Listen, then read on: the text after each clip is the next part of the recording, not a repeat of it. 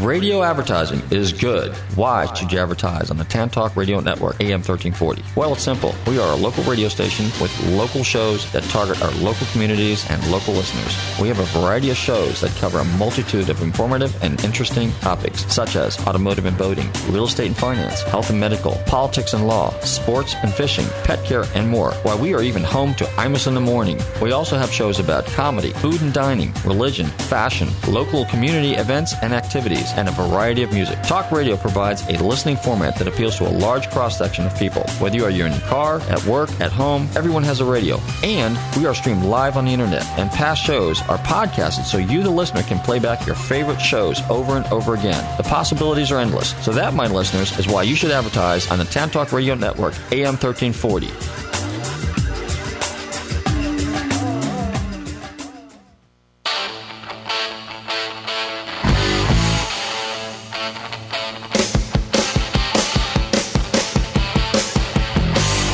Hey listeners, this is Robert from Nostalgic Radio and Cars. Let me tell you about my company, Gulfstream Motorsports, Inc. 727-541-1741. I have over 35 years experience with classic, vintage, sport, and racing cars. I do appraisals, consulting, and pre-purchase inspections. Before you buy your next rare classic, the car of your dreams, give me a call at Gulfstream Motorsports, Inc.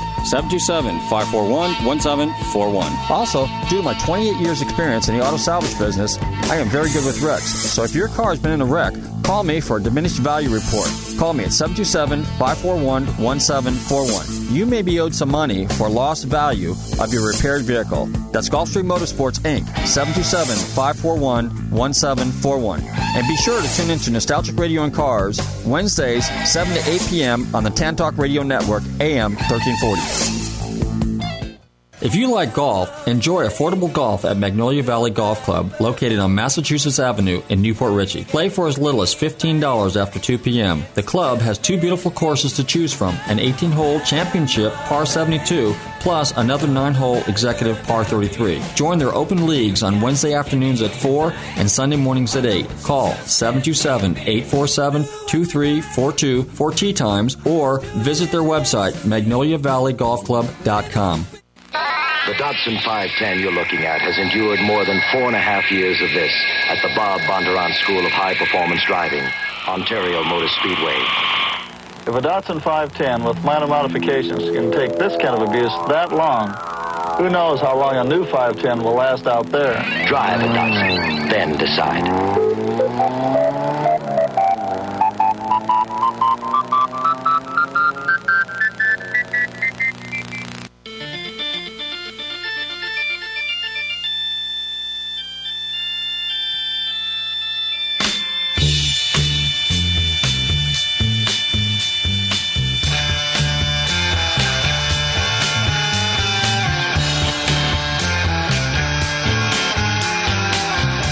Hey listeners, welcome, and you are tuned in to Nostalgic Radio and Cars. Okay, this is someday going to be the greatest radio show on earth. We're working towards that. Anyway, I want to welcome everybody to the show this evening, and if you want, run to your computers and go to tantalk1340.com, and you can get us live on the internet. We are streamed worldwide, okay? Of course, if you want to send us an email us at Gmail or GulfstreamRadio@gmail.com. That's GulfstreamRadio@gmail.com. Hey, we got a great show for you tonight. We got some cool music, and we have a really, really, really fascinating guest this evening. Okay, so hey Lee, how you doing? I'm doing well, Robert. How are you? Pretty good. Hey, you're doing well. I hung out at Amelia Island this weekend, and I ran into Stewie and Jimmy from Maximum Motoring. So what do they act like when the show's over? They're pretty civil. Pretty civil. Really? I'll let them go into detail tomorrow on their show at 3:00 tomorrow afternoon on the same station, right? WTA. You were there for the weekend, though? I was there for the weekend, yeah. We all had media passes, so we were all kind of hung out. Oh, hey, see? Yeah. So you got media We got media passes. Get free food? There was some there were some munchies. Yeah, there's beverages. Just a few, bag of chips and all that? You know what? I was too busy running around checking out all the cool cars, the auctions. I went to the Gooding auction. I went to the RM auction. What would it cost to get in? What would it have cost to get in there? It would have probably, the auction, they varied. I think they weren't that much. They were maybe $15, $20 a day, so that times two. But you got media passes, so you get like full access. Yeah, we were covered. But I'll tell you what, the most interesting thing was... It's like backstage passes at a concert. Pretty much. But right? the most interesting thing was the people, the caliber of people, the fascinating, interesting automotive people. For me... You get to rub elbows with the big automotive kahunas. There was legendary people there, the people that when I was a kid growing up in California that I used to just read about in magazines, or I would read their articles. Some of them, I mean, for example, there was Denise McCluggage. Okay, she's been writing automotive, she's been involved in automotive journalism since the 50s. Okay, not to mention she was a racer, a lady racer. She raced Porsche, she raced Jaguar, she raced Oscars, all kinds of cool stuff. Those are the kind of people you need to get on the show. She's like on the writers, journalists. Absolutely. Brock Yates, he was there. Dean Jeffries. And Dean Jeffries. Did you get to say hi? I said hi to everybody. I said hi to a lot of people. I spent most of my time saying hi to people. Did you give out cards and stuff? You know what? I handed out a few that I had. I should have taken more, but I did pretty. Oh yeah. But the most interesting thing was the and I urge everybody, if you get a chance to go to Amelia Island, everybody's familiar with, or a lot of people are familiar with Pebble Beach. That's out in California. And the next best thing, and probably someday, if I had to guess, short of the racing, Amelia Island surpasses Pebble Beach in terms of an overall concourse and a weekend event, a 3-day event, because Florida rocks, right? It really does. I mean, Bill Warner, who was also a guest on our show a couple of weeks ago, did a spectacular job putting the show on. The seminars that they had 3 seminars. They had one on people that were participating in the Cannonball. They had the ladies of racing, the women of racing, which that was Denise McCluggage, it was Janet Guthrie, it was Judy Stropus, it was Lynn St. James, and she was the moderator. And then 2 younger girls that were involved in racing. Then they had Hot Rodders, and that's where I met Dean Jeffries. And, of course, you remember the original Green Hornet car from the TV show? He designed that. The Monkey Mobile, because I'm sure you're a big Monkeys fan like most people were back in the day. I think I had the model of that. Yeah, and the Silhouette, and a whole host of other cars. As a matter of fact, our one of our regulars that comes on the show, Dr. Dan Dembski, when he was out there in California at Custom Car, something was the name of his company, he hung out with Dean Jeffries and Gene Winfield and George Barris and all those guys. So this is all that Southern California car culture. Bruce Myers was there. Bruce Myers is well known in the classic car world. I mean, the list of people. Bruce Canepa was there. And a couple of race car drivers. Vic Elford. Vic Elford is world renowned. Okay, he's in the same league as Brian Redmond, who's been on our show. So there was some very, very, very talented and interesting people. You were there all weekend? Or? I was there all weekend, yeah. And you know what? I this is the first time I did a 3-day gig. Usually I just go up on a Sunday for the concourse. But I tell everybody, if you can make this event, the caliber of people, the type of event, the venue, the seminars, everything, it was well worth the time. If you're a true car enthusiast, you cannot pass up an opportunity to go to Amelia Island. And on that note, what do we have fired up on that on our vintage radio this evening? Well, we've got this song I used to listen to all the time. You picked it, though. Did I? Glad by Traffic. I think it's the opening cut on the album John Barleycorn Must Die, which sounds like... Well, since St. Paddy's Day is tomorrow, in honor of the Irish, Barleycorn's Irish, isn't it? Or is it Scottish? It's Irish? Is it Scottish? I don't know. Barleycorn. It's kind of I don't know. All right, well, let's fire it up. Let's hear it. Okay. Let's let it roll. It's a good song. It's an instrumental. Sure. All right. You want to play it? Yeah, absolutely. It's kind of jazzy. Right now? Right now. Right this minute. Push the button. Immediately? Yes. Boom. Hit the button. Let's go. You're sure? I'm positive. You're going to kill me. All right. Here we go.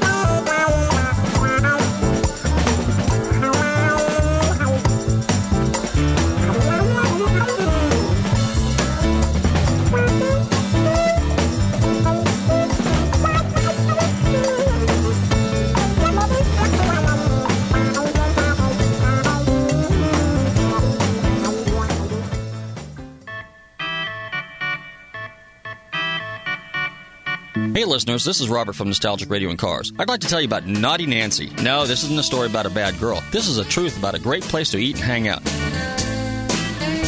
Naughty Nancy's Food Shack, located at 700 Eldridge Street in the downtown Clearwater area, is a quaint little place nestled under some huge oak trees, serving great food and drink and a wonderful, friendly atmosphere. That's Naughty Nancy's, 727-446-3717. They have 10 daily specials as well as many different styles of cooking, from Cajun, New England, country, gourmet, and even short order, prepared just the way you want it. So check out this groovy little Dewdrop Inn right on the trail. So jog up to her front door, ride up on your bicycle, drive up in your car, or pull up on your motorcycle and visit my friend Nancy and place your order. That's Naughty Nancy's, 727-446-3717. Hey, mention Nostalgic Radio and Cars and you might get a free drink. Hey listeners, this is Robert from Nostalgic Radio and Cars. We all love to eat. Well, I would like to tell you about my friends at the Rib Shack Barbecue on West Bay Drive in downtown Largo. Their menu offers family-sized takeout dinners like delicious ribs, chicken, beef, and pork, or sit-down barbecue dinners, sandwiches, and even desserts. They will also cater your party. Everything is barbecued fresh using real oak for that great smoky flavor. So visit my friends Corey, Jed, and Kirk at the Rib Shack Barbecue in downtown Largo, 600 West Bay Drive, or call them for a takeout order at 727-501-9090. That's 727-501-9090. They truly have the best smoking barbecue in town. Oh, and be sure and check out their great barbecue sauce. That's the Rib Shack Barbecue in downtown Largo, 727-501-9090. I'm telling Robert from Nostalgic Radio and Cars sent you.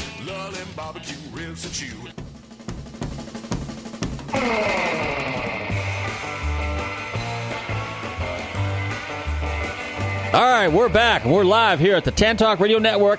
Actually, it's Nostalgic Radio and Cars at the Tan Talk Radio Network, right? Well, you got to have your own network. So. I got to have my own network. So Nostalgic Radio and Cars Network. Hey, I want to give everybody a quick rundown of what's going on this weekend. We have this weekend, actually starting today, it's Sebring 12 hours, okay? I think this is a 40th. No, it's not. I'm not sure. But anyway, well, for some of the drivers, it's the 40th anniversary of running there since 1971, okay? And that's today, tomorrow, Saturday, yeah. So, hey, Sebring's a big deal. They got vintage races. They got, there's various types of racing. There's basically sports car racing. There's going to be some, the road racing's going on with some prototype cars and some GT cars and all kinds of cool stuff. There's going to be a lot of celebrities. There's going to be fun and games there, all kinds of cool stuff they got, concessions. Don't forget to check out the Sebring Museum. Also, we got Rats and Rods at Big Daddy's. That's up in, where is that? That's Dunellen, I guess, or up there, Bellevue, excuse me. That's up here in North Florida, just south of Ocala. That's Rats and Rods with Big Daddy. We got the Bradenton Motorsports Muscle Car Nationals this weekend. That's at Bradenton Motorsports in Sarasota. Actually, it's not Sarasota. It's Bradenton, of course.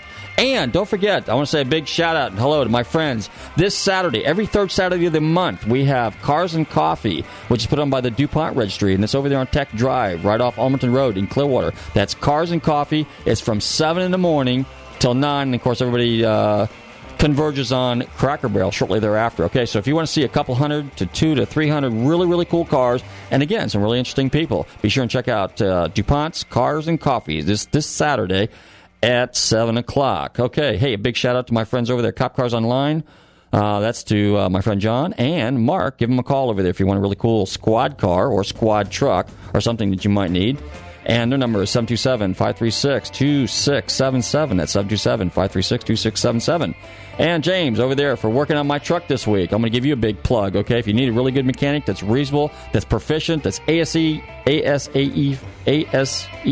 certified. I get that screwed up all the time. But anyway, hey, it's live radio. Anything can happen. Anyway, his number is 727-215-9537. That's 727-215-9537. And Naughty Nancy's open mic night. Give her a call, 446-3717. That's 446-3717. 446-3717. I'll get it straight one eye, Lee. Anyway, hey, she's got an open mic night tonight. She's got a big party tomorrow night and Thursday. She's got, which I guess that's St. Patrick's Day tomorrow, right? And then they got 17th. Yeah, right. Yeah, 17th is tomorrow. Okay, so they have all the green beer and all that other cool stuff for all you guys that like to drink green beer and think you're Irish and want to be Irish maybe you're Irish. You know what I like about St. Patrick's Day? What? The green puke. Oh, God, come on, Lee, spare me. Anyway, okay, and then she's got a big party going on on Friday and her big anniversary party on Saturday. Okay, so give Naughty Nancy's a call, 727-446-3717. Make your reservations now, okay, for her anniversary weekend special. All right, hey, what else we got? I think I covered it pretty quick there, didn't I? Hey, let's fire up that other song, and then we'll... what else we got? We got something else. Now, you know what? A lot of times when I play these songs and some of these commercials, they're all relevant to whoever my upcoming special guest is. I try to, when I put these shows together, I try to, kind of try to accommodate them a little bit. So if you're wondering why I play certain music, or why I do commercials, or why I play clips from movies and stuff like that, because they're all relevant. Okay, and I hope you guys enjoy it. If you want, again, send me an email at gulfstreamradio@gmail.com. Excuse me, I am going hoarse. Gulfstreamradio@gmail.com. All right, let's fire up that vintage radio and see what else we got on that old 78.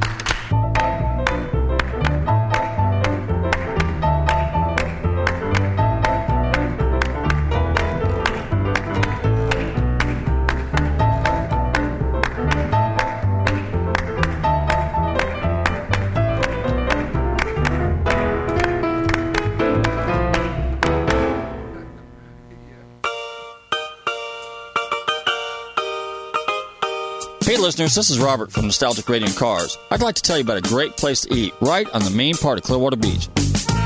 Located at 333 South Gulfview Boulevard. Krabby's Beach Walk Bar and Grill has 2 floors of food, drink, and fun. They have daily specials, happy hour, and nightly entertainment. Their menu caters to seafood lovers as well as land lovers. Krabby's Beach Walk Bar and Grill, 727-608-2065. They're open in the morning for breakfast until 1 a.m. So stop by and visit my friends, Turtle, Eddie, and Polly, and all the girls and staff at Krabby's Beach Walk Bar and Grill.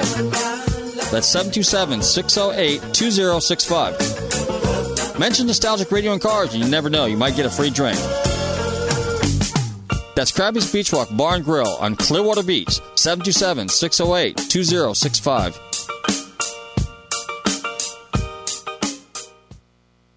Hey listeners, this is Robert from Nostalgic Radio and Cars. As most of you know, I'm in the car business, and often I need cars towed. Well, Kotakis Towing has all the trucks and equipment to meet your needs. Whether it's long distance, short distance, or just around the corner, they can get it done. Kotakis Towing, located at 1141 Court Street in Clearwater. Also, they have a full-service repair and body shop to meet all your automotive needs. So give my friends Lefty and Joey a call at Kotakis Towing at 727-447-1952. And be sure and mention Nostalgic Radio and Cars, and you might get a discount. Hi, I'm John Morton, and this is the 240Z we've won so many races with. Now, this one's been specially modified for racing, but many of the features that make this car a champion on the racetracks also make it an excellent performer in the street. Power, for instance. There's a 2.4-liter overhead cam engine up there, and it really moves out. The handling is special, too, with fully independent rear suspension. And the Datsun has big disc brakes up front. When you're going this fast, I wouldn't have it any other way. Best of all, Datsun is more than just a fine racing machine. It's a luxurious GT car with all the trimmings. After all, there's more to life than winning races.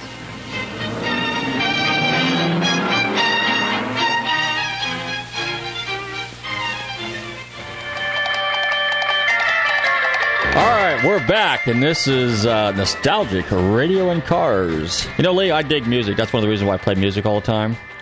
Anyway. So you need a music show, too? I know, I should. I probably should. I should become a disc jockey, right?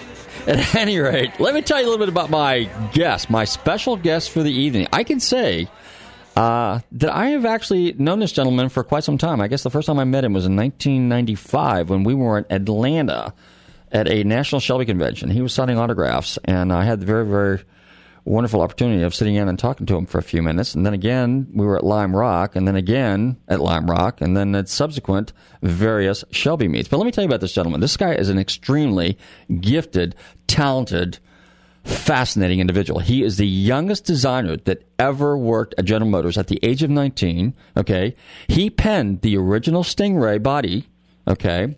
He is responsible for the only American-made car that won the World Manufacturers Championship, which is a Daytona 500, or excuse me, the Daytona Coupe, okay? He has been a legendary driver, and he also ran and operated his own racing team. He was even involved in the Cannonball run, okay? And without keeping him any longer on the phone, because the suspense is killing me too, I would like to welcome my friend Pete Brock to Nostalgic Radio and Cars. Pete, are you there? Hey, we're here. You're here. Okay. How you doing? We're doing good. We've been out at Sebring Track all day long. We're down here for the weekend. Looking forward to the 12-hour race this weekend. It's going to be all time. Wow. This brings back a lot of memories? Oh, absolutely. First time I came down here was in 1957. We were running the prototype SS Corvette, and we started really making history with the small block. Now, when you did the SS Corvette, were you partially involved in the design of that car with Zora Dundoff? Well, that was Zora Dundoff's car with Harley Earl. Oh, okay. I was just a junior designer at that time and had not yet started working on the Stingray, but they built two of them, and one of them was the official GM show car, and the other one was called the Mule. It was a development car, and that car ended up being bought by Vice President of Design, Bill Mitchell, and he bought it for $1, and then we designed the Stingray Racer on top of that chassis, and that eventually turned into the Stingray Corvette. Now, tell us a little bit how you got involved with General Motors. You originally were scheduled to go to Stanford University, which is one of the most well-known Ivy League schools on the West Coast in California, in the Bay Area, and then you took a little trek down to the Art Institute. Tell us a little bit about that. Well, the Art Center College was in Los Angeles, and it was the only place in the country at that time, or in the world, really, that you could study automotive design, and that's really what I was most interested in, but I had never been down there, so I started out going to Stanford thinking I was going to take an engineering degree. And then on Easter vacation, I drove down to Southern California and walked into Art Center College of Design and knew that that's really the place that I wanted to go to school. So I quit Stanford and started at Art Center College of Design. Now, it's an interesting story how you got in there. Why don't you go ahead and share that with us? It was kind of interesting because I didn't even know anything about Art Center College of Design at the time, and it's kind of a finishing school for professionals in all areas of commercial art. You're an illustrator or a transportation design, which is what automotive design comes in, or product design, or photography, or graphics, any of the commercial art field. This is where you go to school after you've been in business for a while, and you want to, really get polished. So I had no idea that. All I did was walk in the place and look at some of the examples of art on the wall, and said, "Boy, this is where I want to go to school." And I had no art background at all, really, and so I walked up to the desk and I said, "I want to go to school here." And they said, "Well, let's see your portfolio." And I didn't even know what a portfolio was. I said, "What's that?" Oh, and they said, "Well, this is a school for professionals, and you have to come in and show some examples of your work, and then we'll see if you qualify, and then if you qualify, we'll admit you to school." So I went outside in my car in my 3-ring binder, with the blue lines on it, the way I drew cars when I was in study hall at school, and sketched furiously for a couple of hours, and walked back in and handed them the papers and said, "Oh, will this do?" And they just smiled. They just thought I was out of my mind, but I really talked my way in there, and I fell in love with the place. It was great. I've never worked as hard in my entire life as I did going to school there. I mean, it was up every night until 11 o'clock or 3 o'clock in the morning, finishing the next day's homework, because they really work you hard there.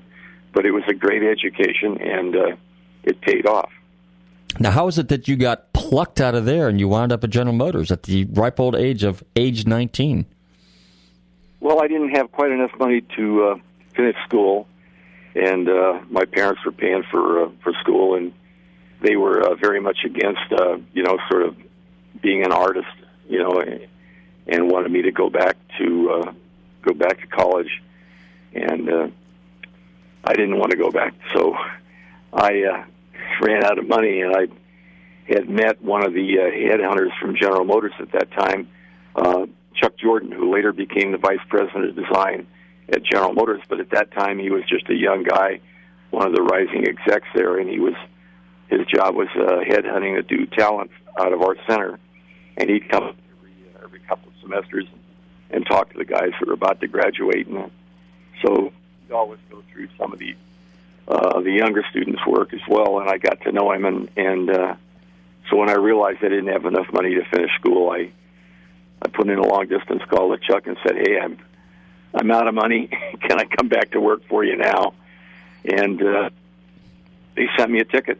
And the next day I was in Detroit and interviewing for the job, and they hired me. Super. Now, you had a special relationship with Harley Earl. Tell us a little bit about that. Or was it Bill Mitchell?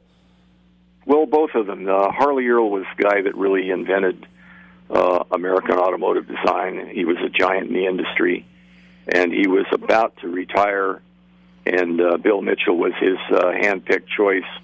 So I was there just at that transitional period when Harley Earl was leaving and Bill Mitchell was starting.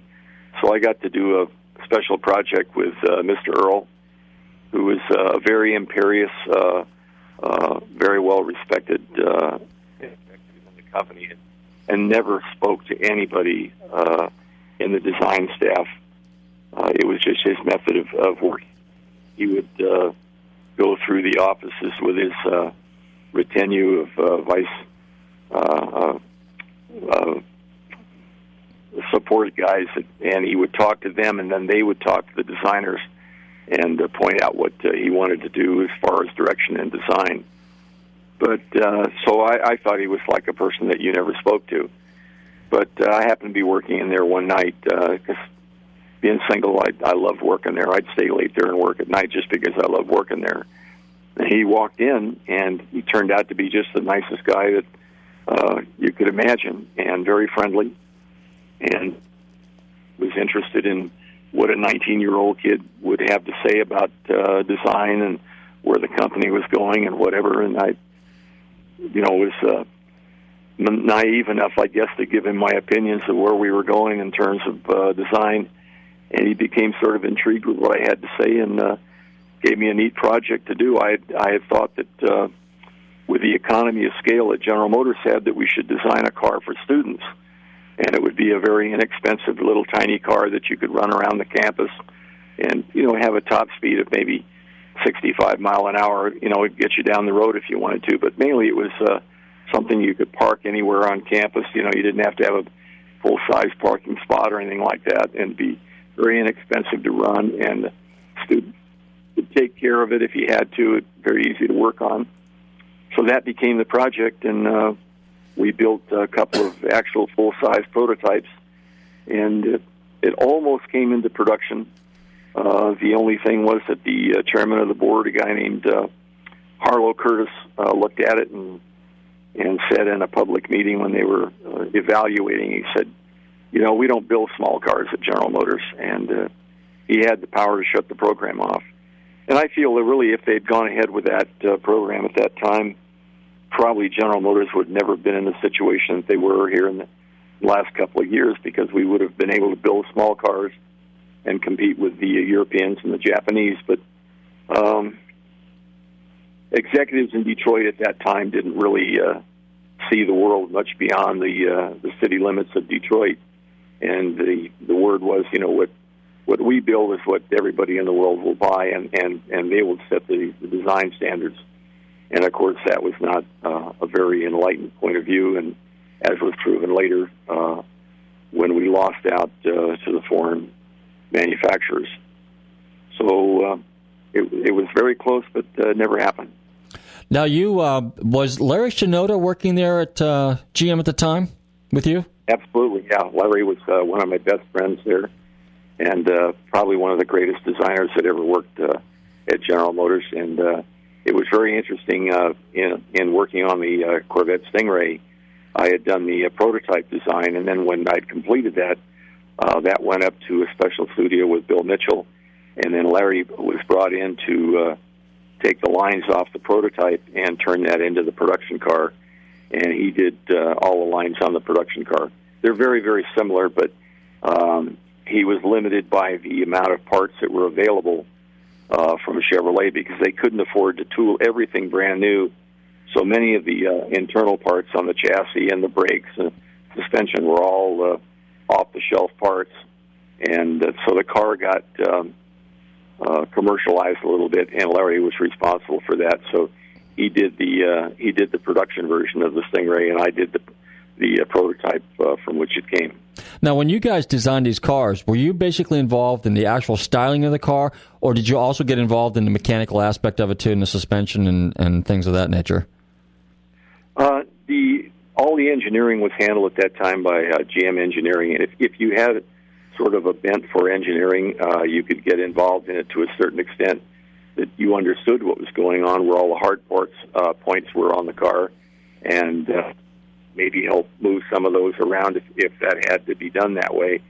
But generally speaking, the design came from the top down, and in the case of the Stingray, this was very much Bill Mitchell's car. He was the vice president of design, and he directed the design. He gave us a brief of what he wanted it to be, and then we would draw up sketches that came along with his ideas. He would select from those what he liked best, and that basically formed out the car. So we were kind of the grunts on the ground that did the pencil work, and he was the guy that kind of waved his hands around and told us what he wanted. Now, you were telling me, too, that the Corvette project almost died. Tell us a little bit about that. Well, many times the whole idea of high performance cars at General Motors was anathema to the bean counters and the executives that ran General Motors. You know, the old saying is that we're not in the car business; we're in the business to make money.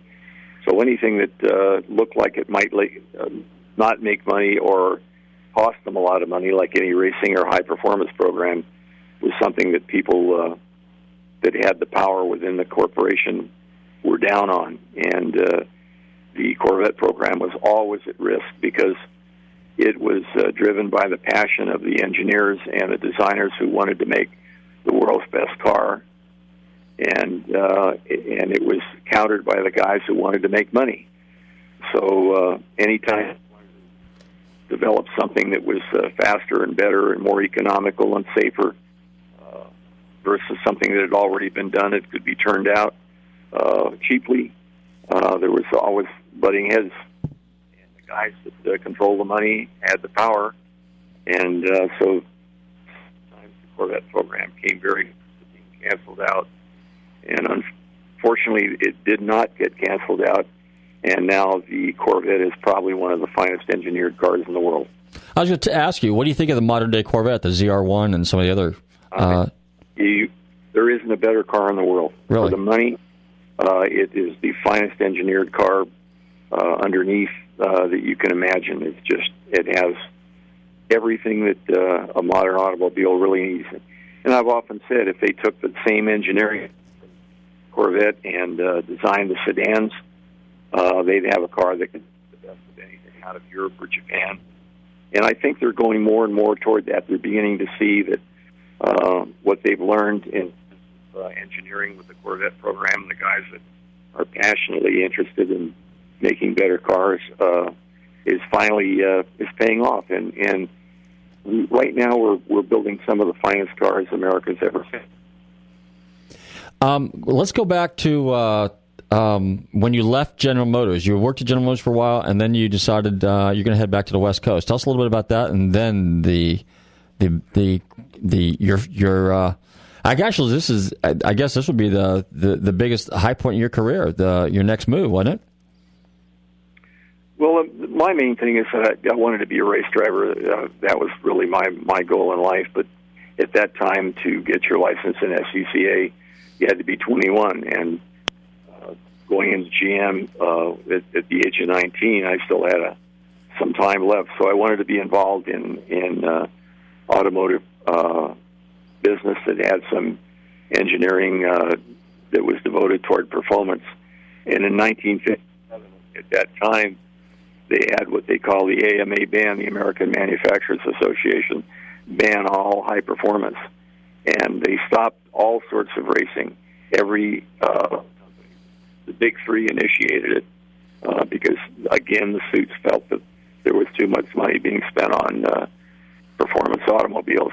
And they even cut off things like the mobile gas economy run, which was directed to make cars more fuel efficient. But even that program was cut off.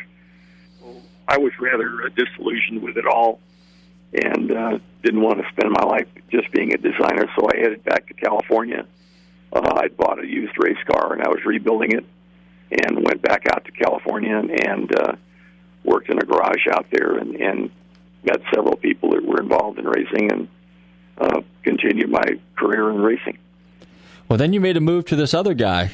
Tell us a little bit about this well-known gentleman, Mr. Carroll Shelby. How'd you get involved with that? Well, I was working at that time in Los Angeles. I was working in a shop for a guy named Max Balchowski, who was a very famous racer at the West Coast scene. And Carroll had just won, Carroll Shelby had just won in 1959. It was the high point in his driving career. And he wanted to retire kind of on top with American racing. And at that time, USAC, which is the sanctioning body that ran the Indianapolis race, was also running professional road racing as opposed to the SCCA, the Sports Car Club of America, which was totally amateur. So they began putting on some of the professional sports car races in the United States. And Carroll wanted to finish up with the championship, with the USAC championship in 1960, and he made a deal with Max Balchowski to drive one of his special race cars, which we call the Old Yellers. They were Buick Powers. And Carroll drove that car to the USAC championship in 1960. But being in the shop there, I got to know him fairly well. And at that time, he was thinking about setting up a driving school. And to make a long story short, I ended up running the driving school for him and hired a guy named Bob Bondurant, who was at that time also a driver for us with the Cobra team. And Bob took over the school. I went on to design the Daytona Cobras for Carroll in the World Championship. And Bob's still running the school today. It's probably the best-known driving school in the country or in the world. Now, tell us a little bit about how the Daytona Coupe, how its inception came to be. Well, the Daytona Cobra was an interesting. It was really the high point of the whole Shelby American program, because the initial cars that came in that were built by Shelby American were built in England on AC chassis and bodies, and they came into the United States and we put American Ford high-performance V8 engines in them. They became the Cobra engines. And then later on, when Ford Motor Company took over the whole company, all the cars were designed at Ford. So the interim period of designing the Daytona Cobra, which was designed to compete against Ferrari for the World Championship in Europe, was the only car that was really designed at Shelby American pretty much from the ground up. And only 6 of these cars were built, and they were built specifically to challenge Ferrari for the World Championship. And there were other people involved. Jaguar was involved, and Aston Martin was involved, as was Maserati. So it was a real major international event, and it was really very interesting because we had kind of a very, very small but very talented team in California that built these cars. We were 8 to 10 guys that put this whole program together, and we were going over to compete against the world champion, which was Ferrari, who, of course, was a mammoth factory of, several hundred guys. And we were able to beat them with a production engine car and a Cobra chassis body that I had designed for them. Wow, that's great. Hey, by the way, just to go digress just for a second, I stopped by to see Tweety this afternoon. Now, for our listeners' information, Tweety used to be the factory team race car painter. Is that true? That's pretty much what his job description was. One of the guys that did all the special painting for our team, and he was always trying to come up with a better shade of blue for us. A better shade. The official color was Guardsman blue, but he never liked that color, and he always kept remixing it and trying to make it better. He was just a master artist on paint. Well, anyway, I stopped by and I told him about the radio show, and I told him you'd be on there. So hopefully, Tweety, you're listening, and if you are, take care of yourself, and we'll stop by and see you again, and maybe we'll take you to the races sometime. And Pete, why don't you give Tweety a big hello? Absolutely, Tweety. Hope to see you again sometime, and always think of the great stuff that you did for the team. Okay. Hey, let's move on to BRE, okay, which is Brock Racing Enterprises. So after you guys clinched the Manufacturers Championship in 1965, you hung out for Carroll Shelby for a while, and then you went out and decided to do your own thing. So you formed basically Brock Racing Enterprises. And you actually have a website to that effect too, right, Pete? That's right. BRE2.net will get you onto the website, and you can see all the cars and the history of what we've done. But what was really interesting is that in some ways we were a thorn in Ford's side because we were competing against the car that they wanted to build, and they had put millions of dollars in, and that was the GT40. And that program was run by the Holman Moody outfit here in the Southeast, who were the main racing team for Ford, and they were the big name in stock car racing for Ford. So naturally, Ford put most of their money with them. These guys weren't really road racers, and they were primarily into NASCAR. So they weren't really as sharp as they could have been as we were on the West Coast, who were devoted to road racing. And when Ford saw that, after they moved the GT40 program over to Carroll Shelby, but part of the program, they would cut off the Cobra program. So that was the end of the Cobras, and that killed off the Daytona Coupe and the Roadsters as well. Okay, and then is that when you left? And that was what, 1966, something like that, right about that time, 66, 67? Yeah, just about the time, 1965, and I formed my own company, BRE, and began racing Japanese cars, actually. And tell us about the little Japanese car that you got involved with. Well, I started out racing a little car from Japan that nobody's ever heard of over here because they're no longer in business. At that time, they were a little tiny division of a company that built trucks and buses in Japan called Hino, Hino. And there was a small division that was interested in building a high-quality car. And I got involved with them trying to develop that car. And they eventually invited me over to Japan and do some design work for them and teach them basically how to hop the car up and race it. Because in Japan, there's a pecking order with all the factories, and in Japan, their culture is that you don't want to lose face by being beaten by another factory. Every factory has their own team, but they won't race against the other factories because they lose and lose face. So what they do is they support privateers to run against, and they can beat the privateers, and of course, then they can win. And so it's a very culturally structured type of racing over there. But also they're very, very talented, and they've moved up in the world. And of course, Honda got into Formula One racing and did very well. And now, Nissan came along and did very well as well over several years, as well as Toyota. So they've each had a high point in racing. So you got involved with Datsun after that, right? So tell us about the Datsun 510s. And Datsun was the American name for Nissan Motor Corporation at that time. We began to race that car in 1969 and won the Pacific Coast Division Championship against Porsche and Triumph with it. And then the following year, they came in with a Model 240Z, and John Morton was our driver, and we went on 2 national championships with John and the 240Z. And then after that, we began to race the 510 sedan, the little 2-door sedan. And the big thing then was we were against Alfa Romeo, and the Alfa Romeo, of course, was the big thing, and of course the BMWs. So that was kind of a tag team thing that we went into, and it was very hot fought all in the United States in the 2.5 liter Trans Am Professional Series, and we ended up winning that 2 years in a row, and everybody else gave up and wouldn't race against us. So we pretty much raced ourselves out of a series, and that was the end of it. I don't know if you caught it, but I did play a little. I found on one of those internet deals a old vintage commercial with John Morton driving the 240Z. Did you catch that? I caught the last part of that just before we came on. It was hilarious, but everything he said was true. John was he was probably one of the best American drivers of that era. Wow.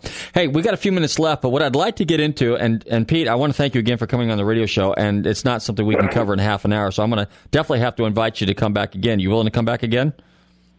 Yeah, if we're down here in this area, that'd be wonderful. Well, we could actually do it over the phone. We can do it out there, and because you're living in Washington State right now, right?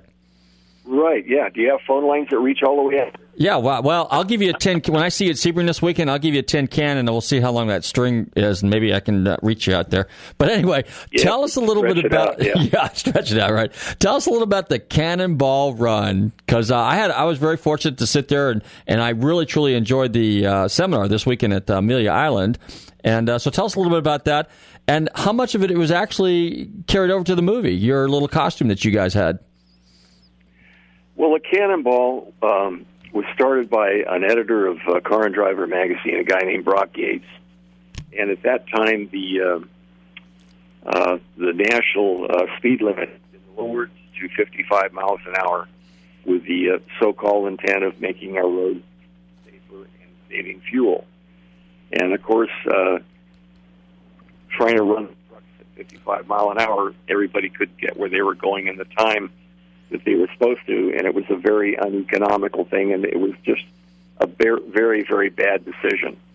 And in order to prove that people could run across the United States at high speeds very safely, the way they do in Europe, at that time there were most of the roads in Europe, for example, on the high-speed roads didn't have any speed limits at all.